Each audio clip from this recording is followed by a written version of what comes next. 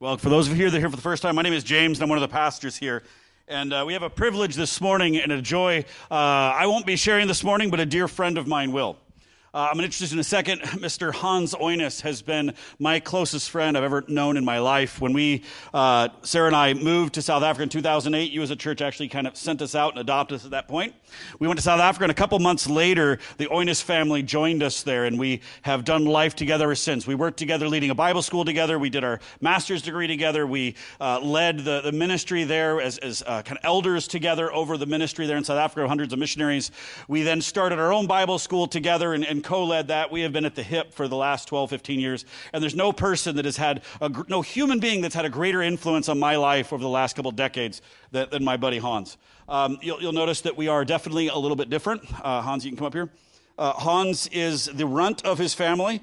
They have Nephilim blood, and he is by far smaller and shorter than the rest. But a Viking man who has grown up in Alaska and has lived his life for the sake of others. I don't know of anyone in my life that I've seen exemplify the life of Christ more than Hans. And so they're come to visit. I say, hey man, can you just share with our body today and just bring across the heart of Jesus, because it's something that he just exemplifies. We're also different. You'll see me come up with a giant iPad and a manuscript of notes, whereas you'll see Hans comes with either toilet paper, scribbles on it, or in this case, I think it's a envelope from a Christmas card with a few things scribbled on it. So I assumed it would be a napkin, but instead it's the back of an envelope. So you'll see we have slightly different styles, and he might use about a third of the words per minute than I do. And so the Lord has used us together across the world in many different countries and the places we've ministered and traveled together. And it was a joy to be able to invite him to be able to share with us this morning on the heart of Jesus. So I want to pray for my brother. Lord, we just thank you for the privilege that we have together to experience your presence, to honor you, to glorify you, and to receive from you. And so right now, Lord, I pray, may you move in each of our lives. Holy Spirit, may you speak through the words that Hans is about to bring. And that, God, may you just guide this time into a place of receiving from you what it is you want to speak, and speaking hope into our lives for those who are hurting. I know that there are so many here today that are struggling with hopelessness.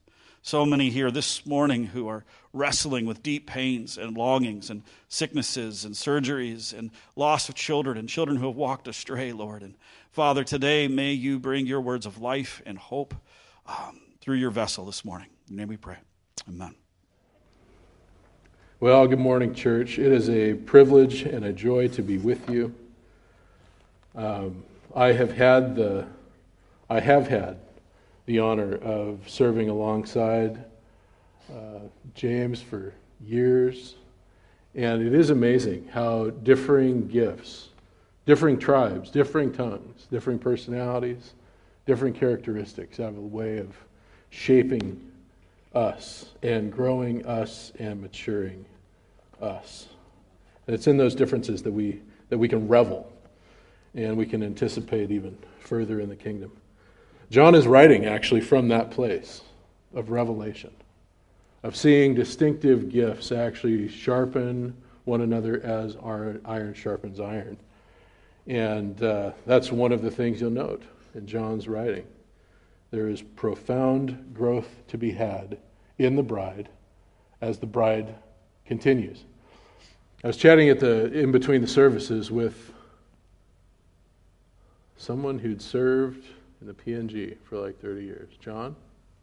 Was it John? I'm forgetting his name now. Thanks, Hans. Well done. One of you. Serving, but present in the first service anyway. Talking about his service across the world and bearing witness to the beauty of God's creativity. John is doing the same thing. He's witnessed the beauty of who Christ is. John has witnessed not only the beauty of who Christ is, he has been transformed by the beauty of who Christ is. And we're going to be reading some of those words recorded by him of others' stories. John, the son of thunder, became so other-oriented that he closed one of his works, not with his own story, but the story of Simon Peter. And we'll be reading from that. If we could open up our Bibles to John chapter 21. We will be reading verses 1 through 14.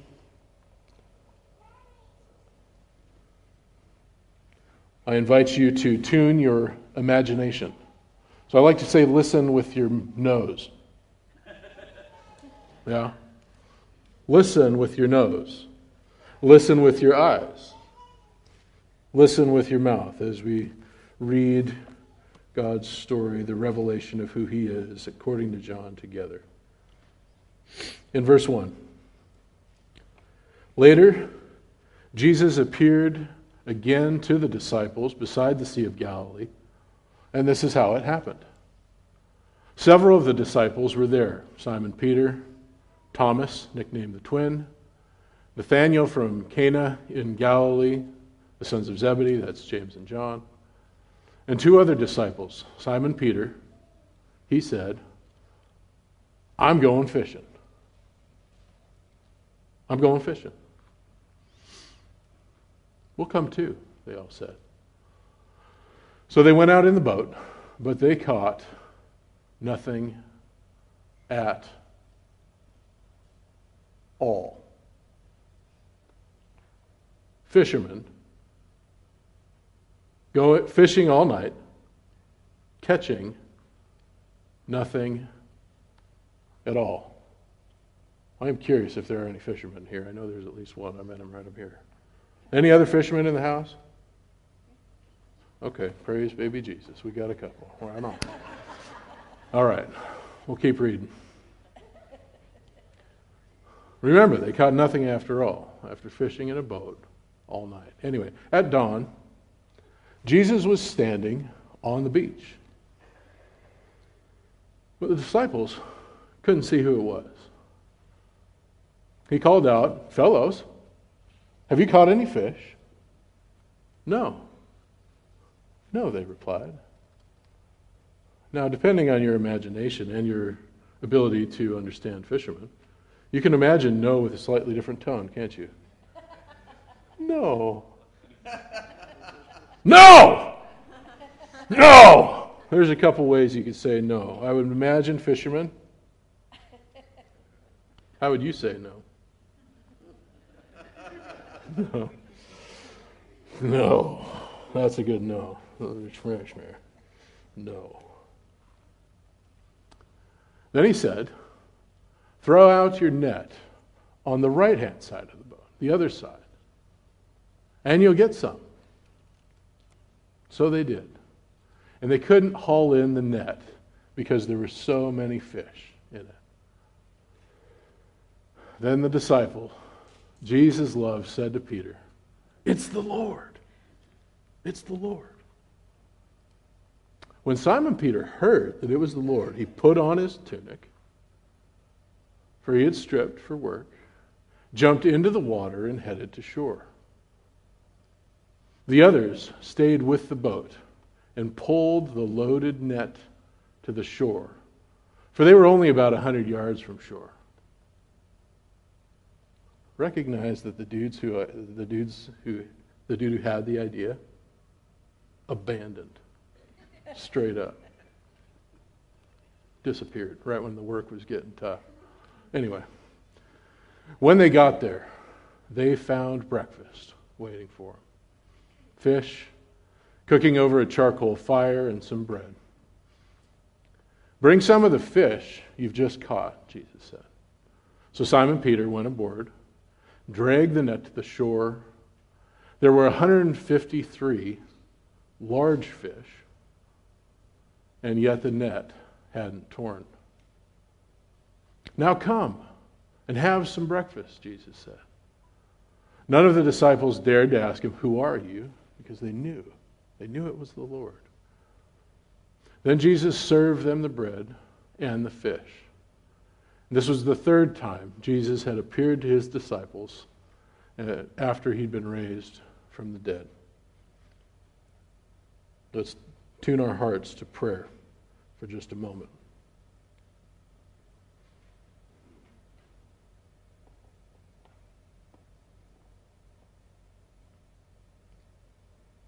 Christ before us, Christ behind us,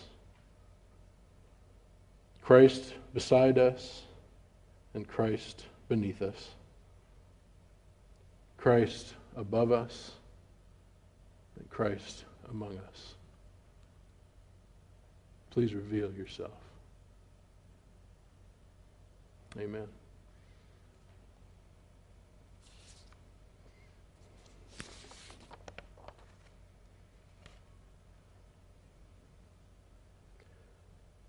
I want to submit to you that one of the things John is doing, specifically in this story, but also in the whole of his writing, is orienting his audience to the reality of Christ's person. God incarnate, revealed in flesh, the Creator. Just before our reading, John says this: the disciples saw Jesus do many other miraculous signs in addition to the ones recorded in this book. But these are written so that you may continue to believe that Jesus is the Messiah, the Son of God, and that by believing in him, you will have life by the power of his name. You could say this is John's purpose in writing this specific story, this way of communicating the reality of who Christ is. He's likely a mature man at this point in his ministry. He served for decades, likely longer than any other living apostle. Probably every other apostle had already been martyred at the point of him writing this work. John is writing to his audience in order to provoke their imagination and to convince them that Christ, the Savior of the world, the Creator of the world, had become man, lived among them, and beautifully demonstrated belief and life. These are some of the key terms that you'll find in this book. John's imagination has been captivated by the life of Jesus Christ. And he is convinced that his audience, at the turn of the century, probably into the 80s, the 90s potentially, has lost their vision that the Creator of the world had been made flesh, had become man. So you'll see in John's writings these little details of nuance in Christ's story you won't find in the other Gospels. It's probable that he is provoking his audience on purpose because they've forgotten the significance of Christ's humanity. His divinity within the Christian community assumed. His humanity actively being forgotten. So in his work, he is compiling story on purpose to bring remembrance to the beauty of who Christ is as man. This story is no different. This story intertwines human detail in a way that actually is designed to awaken us to the reality, the history of this story as a lived reality, not only by him as the author, but also those participants with Christ in what is being recorded.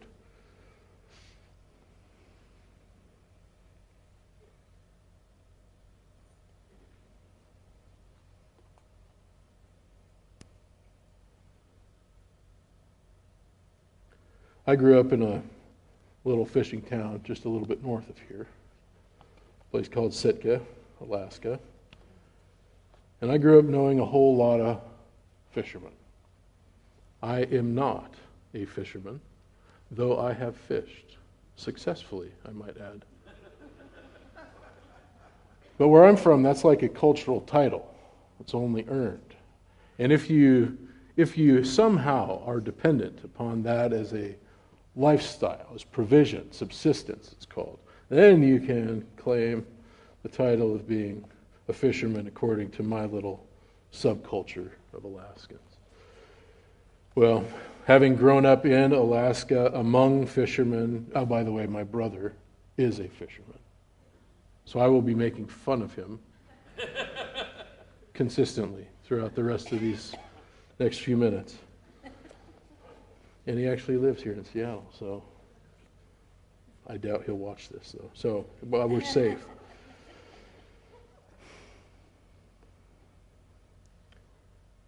I grew up with the assumption that somehow Jesus was more interested in spectacular moments than ordinary moments. I grew up with the assumption that somehow it was only in the highest of heights and deepest of depths where the presence of Christ would be found or met. As I've continued to walk with Jesus for a few more days now, as I've become a husband, as I've had the privilege of becoming a father, I'm becoming increasingly aware that the beauty of who Christ is available far more in the ordinary than I had ever imagined possible.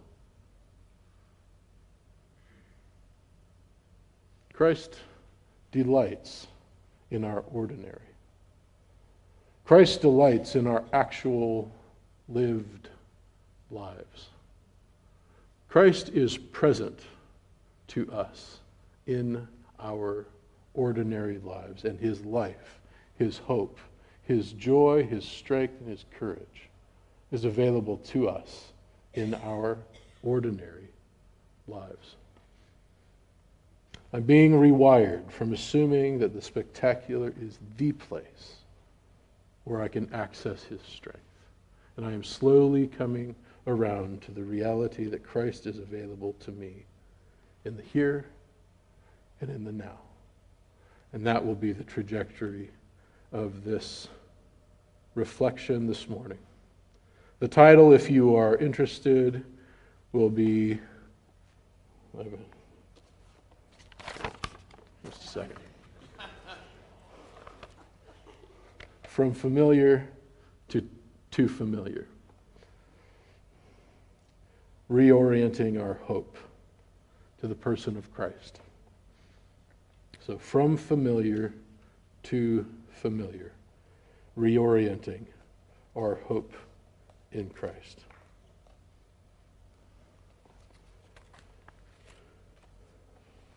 What I'd like to do now is go back to our text. And I want us to employ our God-given imagination. Is that okay? God delights in our humanity to the point where he actually became human. Yeah? So our imagination is not a byproduct of the fall. Let me submit that to you. So as we read through this, I want you to engage not only your mind in the sense of rationale, I want you to engage the reality of this as an experience that not only John and James lived, but Peter himself, who is kind of the featured character in this story. It's one of the central features. John's the author, but he's closing his work with his friend and Christ's interaction. We'll be emphasizing the first half of this closing movement.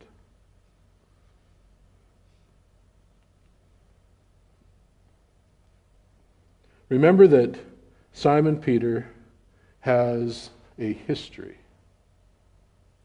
Simon Peter is a fisherman. Simon Peter is one whom, having grown up fishing, likely knew the task of mending net, of cleaning fish. The sights, the sounds, the smells of that reality were embedded within his person, embedded within his imagination, embedded within his family culture, his religious traditions, as well as just the day-to-day reality of his life. His father, potentially his father's father, right? This is generationally how things would have functioned in his day. Comes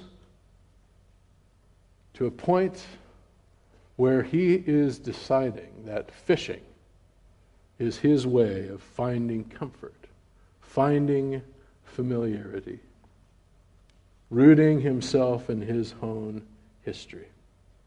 I'm going fishing. That's his statement as John records it. The 6 others, 2 of whom, at least of which are fishermen, James and John, say, we're coming too. We're coming too. Remember, James and John would have been actually fishermen as well, and it's most probable, given other texts within the New Testament, that this boat belongs to them. It's probable, in fact, that these nets belonged to them, or at least their family.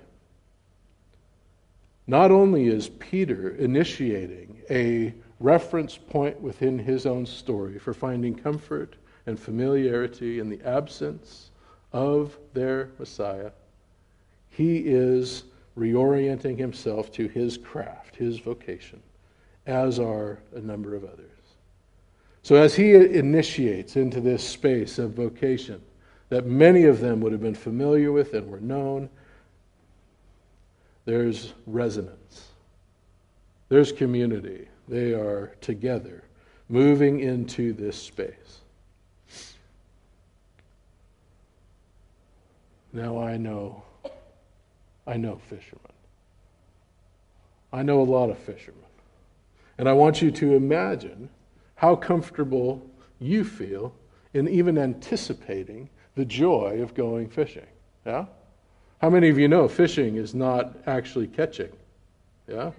Have you had that experience? I've shared plenty of those experiences. In fact, my younger brother can be next to me on a boat, and I will catch nothing, and he will catch much. Yeah? Somehow that bestowed title actually matters. Well, these guys head out, and they caught nothing at all. Nothing at all. How many of you have caught nothing at all?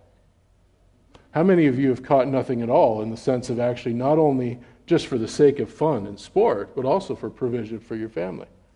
Do we imagine together that this is a joy-filled nothing? Can you imagine being out on the water for hours and hours overnight? How many of you have done that? I've done that plenty.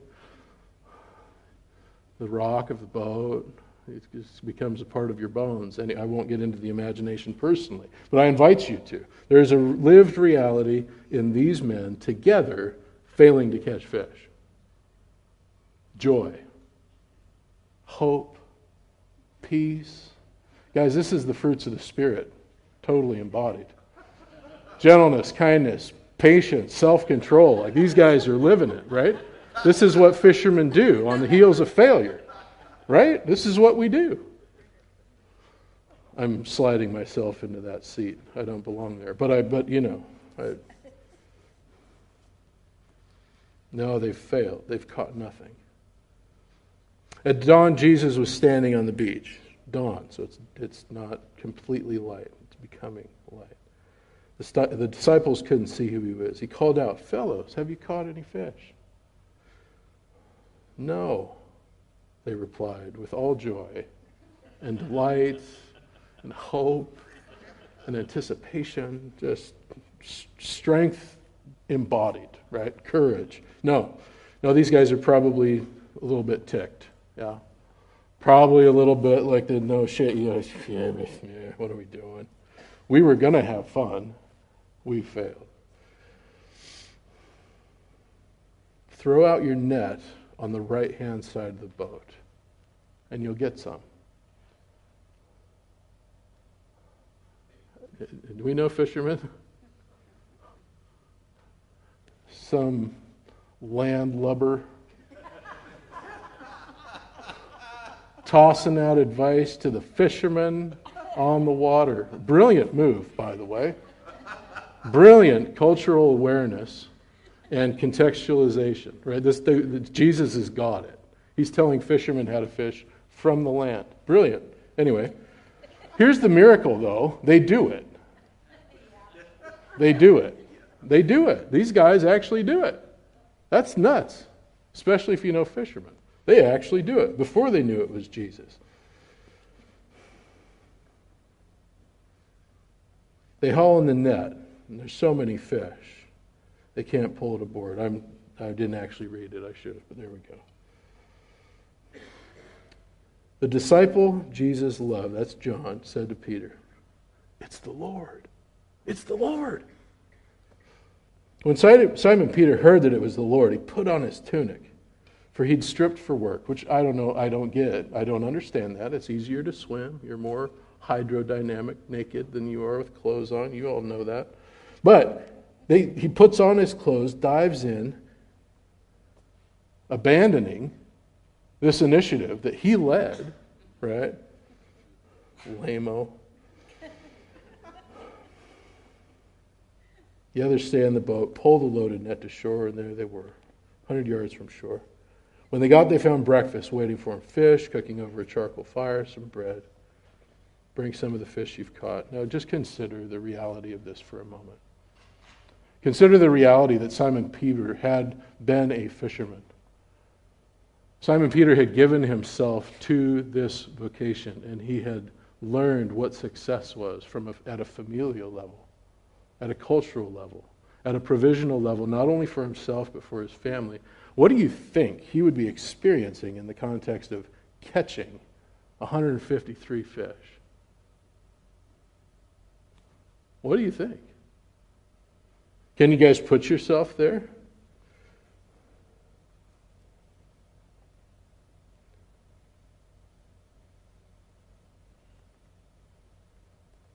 Bring some of the fish you've caught, Jesus said. So Simon Peter went aboard and dragged the net to the shore. There were 153 large fish. Sure, yeah. You guys know fishermen, right? Remember, large fish? I think it's probably true. It made it into Scripture. But hey, you can't always trust fishermen claims the size of fish. I'm just saying. And this is John recording it like 50 years later, right? So he might have had some fabrication going on.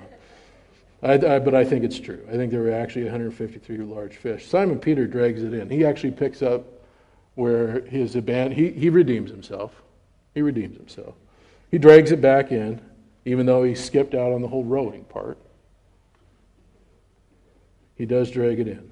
But 153 fish. Imagine the reality that the entire crew had when they'd been fishing all night, right? We're talking pretty deep depths, right? Frustration, lame-o lame, failure, to 153 fish. That's so heavy, the anticipation was that the net would be ripped. These guys knew the tension strength of nets. They'd been working on them for a long time. They were probably the kids who'd repaired this net. That's joy. That is delight. And not just at an individual level of like catching a huge salmon, right? Or of herring. No, they caught like fish, right? That's actual joy. And we are wired for that as humans. These guys had moved from depths into heights, and Peter would have been delighted, along with James and John and every other man on that boat. Absolutely delighted, right? Can you imagine? Can you feel it? Can you feel it? That's their experience. But as soon as Peter hears from the beloved that Jesus is on the shore, his delight, which would have been at a mountaintop experience within his person, at a wiring level, he would have been, we got fish, 153, off the charts, right? His delight at seeing Christ, recognizing Christ on the shore, was even higher, was even deeper. His joy that he'd experienced in the catching of fish actually exploded off the charts, and he moved into unreasonable action. He couldn't even contain himself. Throws on his clothes, swims to shore. That's the lived reality of Christ being made known to Peter. My question for us to consider is, along the tracks that we've laid for ourselves, either at a familial level or at a vocational level or at a cultural level, is what are we wired for joy in? What are we wired for hope towards? What are we wired for our lived experience to bring us to that place of joy, vocationally, familially, culturally? What are we wired towards to experience joy? Peter experienced it. Peter experienced it. It was a lived experience for him, but in the recognition of Christ's presence to his ordinary success in fishing, he abandoned his fish and went to Christ.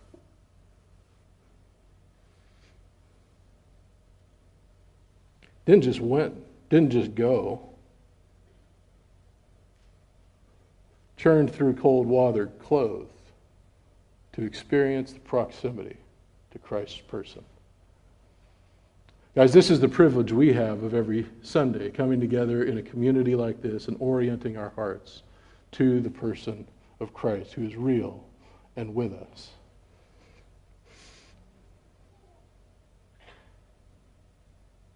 Christ truly is our joy. Christ truly is our peace. Christ truly is our hope. As we consider the familiar reality of Peter's lived experience in this story that John records for our benefit, but as a testimony to the beauty of who Christ is, I'm curious if our way of being is as oriented to the presence of Christ as Peter became. The invitation I would want to submit to you, the question I want you to consider for a moment, is, are your hopes and are your joys as anchored in the presence and the person of Christ as Peter's is demonstrated to be in this story?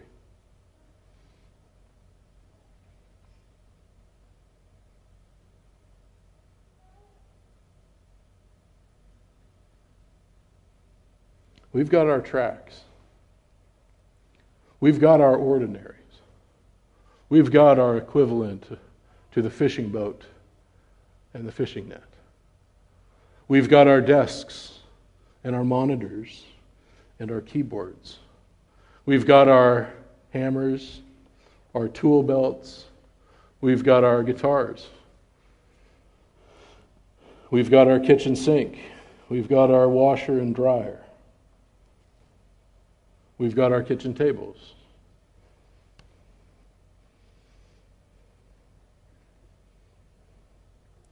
We're wired for those things. Our vocational expressions are gifts from God for us to steward. Do we recognize that Christ can be present to us within our ordinary? Or are we wired to assume, like I am and have been, that Christ only meets us in the spectacular moments?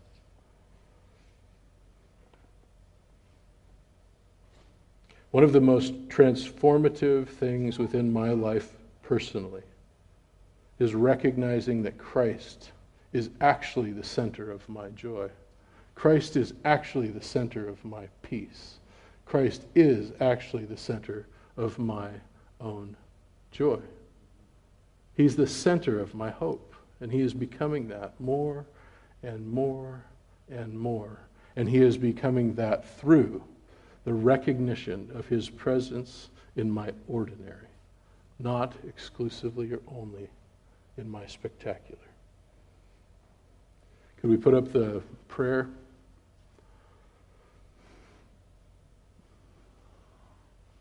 What I want to invite us to do is employ our imaginations.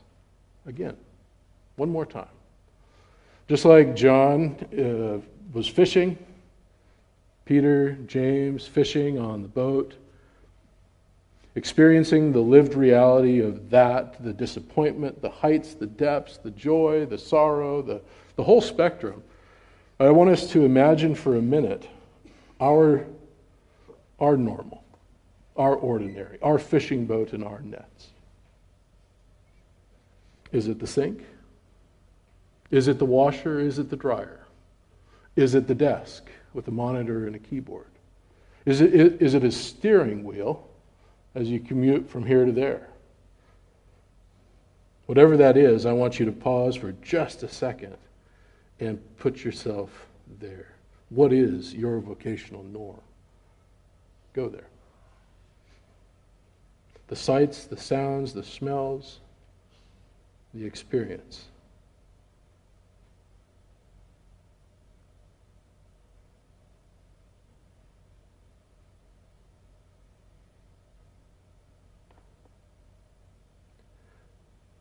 Now I want to offer you an orienting prayer.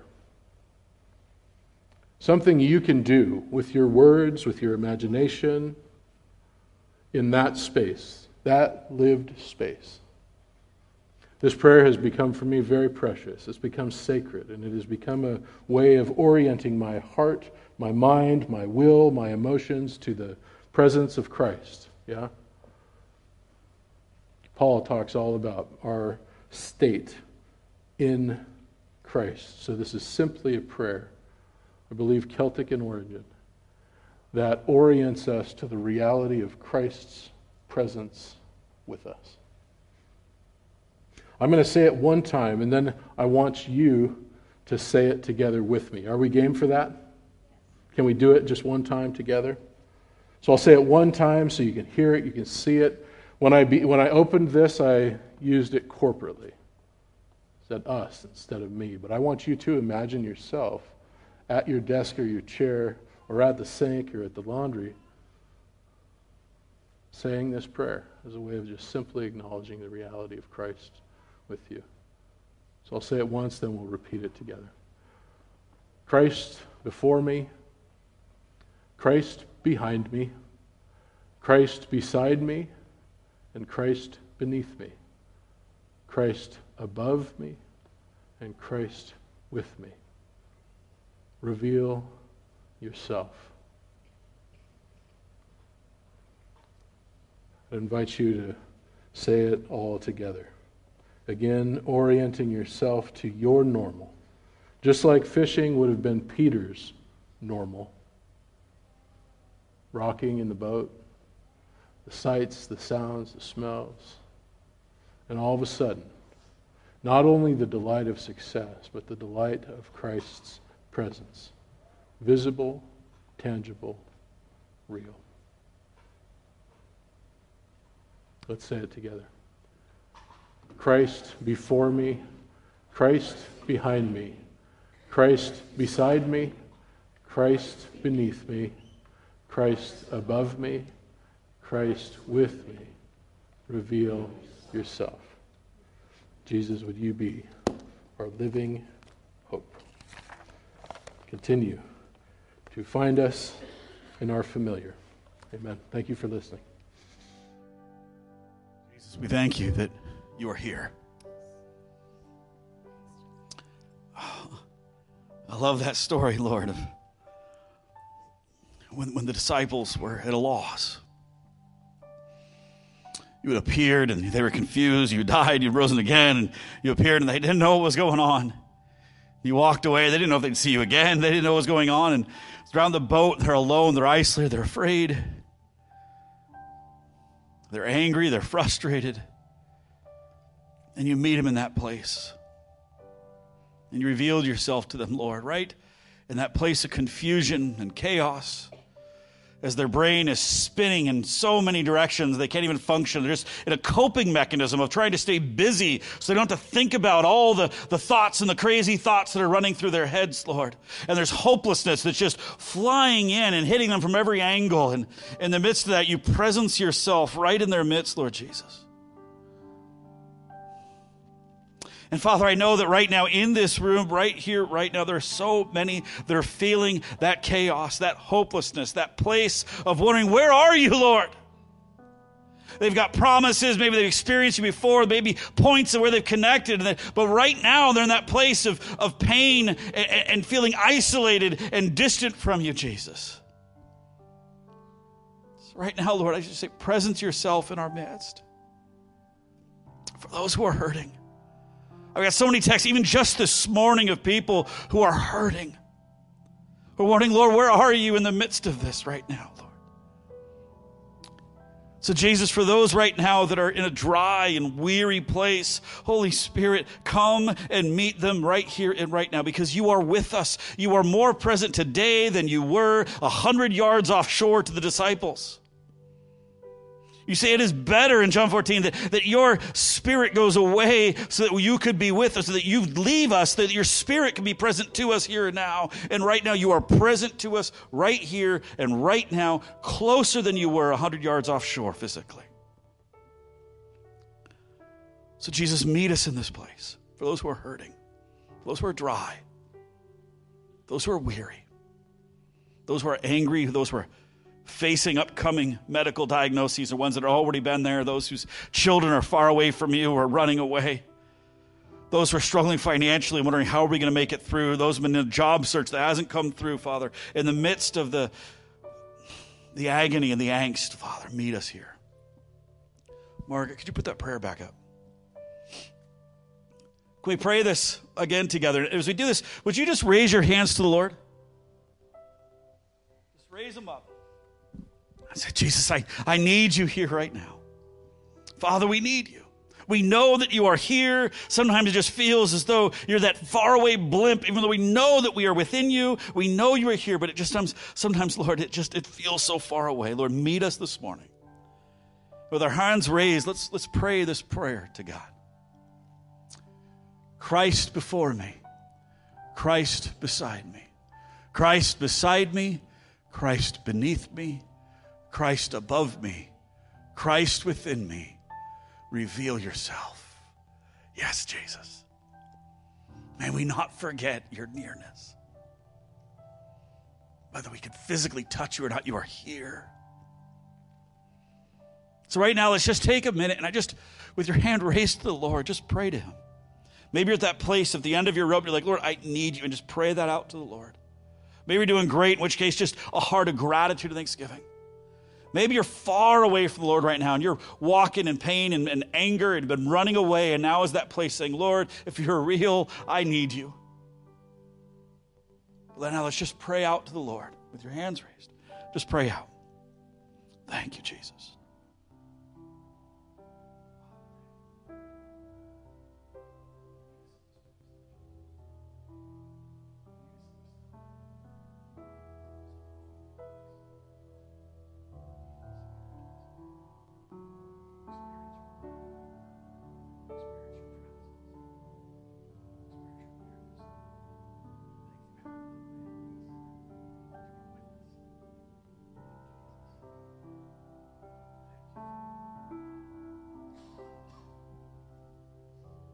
Jesus, thank you that you are here. For any that are wrestling this morning and are just in a place of angst, please come forward as we finish for private prayer. We would love to pray with you, Hans, or myself, or anyone else up here. We'd love to pray with you for that place, just saying, God, I'm just so dry. I'm so weary. I just feel like I've been thrown and tossed in the waves and I got nothing left. We would love to pray with you before you leave here. If you're in a place where you don't know the Lord this morning and you've been kind of drawing near to him, now's a chance to say, Father, I'm tired of doing it on my own and I need you this morning. Come forward. We would love to pray with you and talk to you. All right. Jesus, thank you. What a gift it is to be your children. Amen, amen, and amen. Thank you so much for coming this morning. Thank you for joining us. Please, on your way out, grab some of those Easter cards that are on the seats. Give them out to friends to welcome them to come join us on Easter Sunday or on Good Friday if they'd like to. We're so grateful you could be here. Next week, we'll jump back into Ephesians, and we have Easter coming up in 2 weeks. We're so stoked about that. So please, we'll see you guys next week. And linger, hang out, chat, talk to someone. Hans, as expected, is a lot shorter preacher than me, so you got plenty of time. Amen. All right.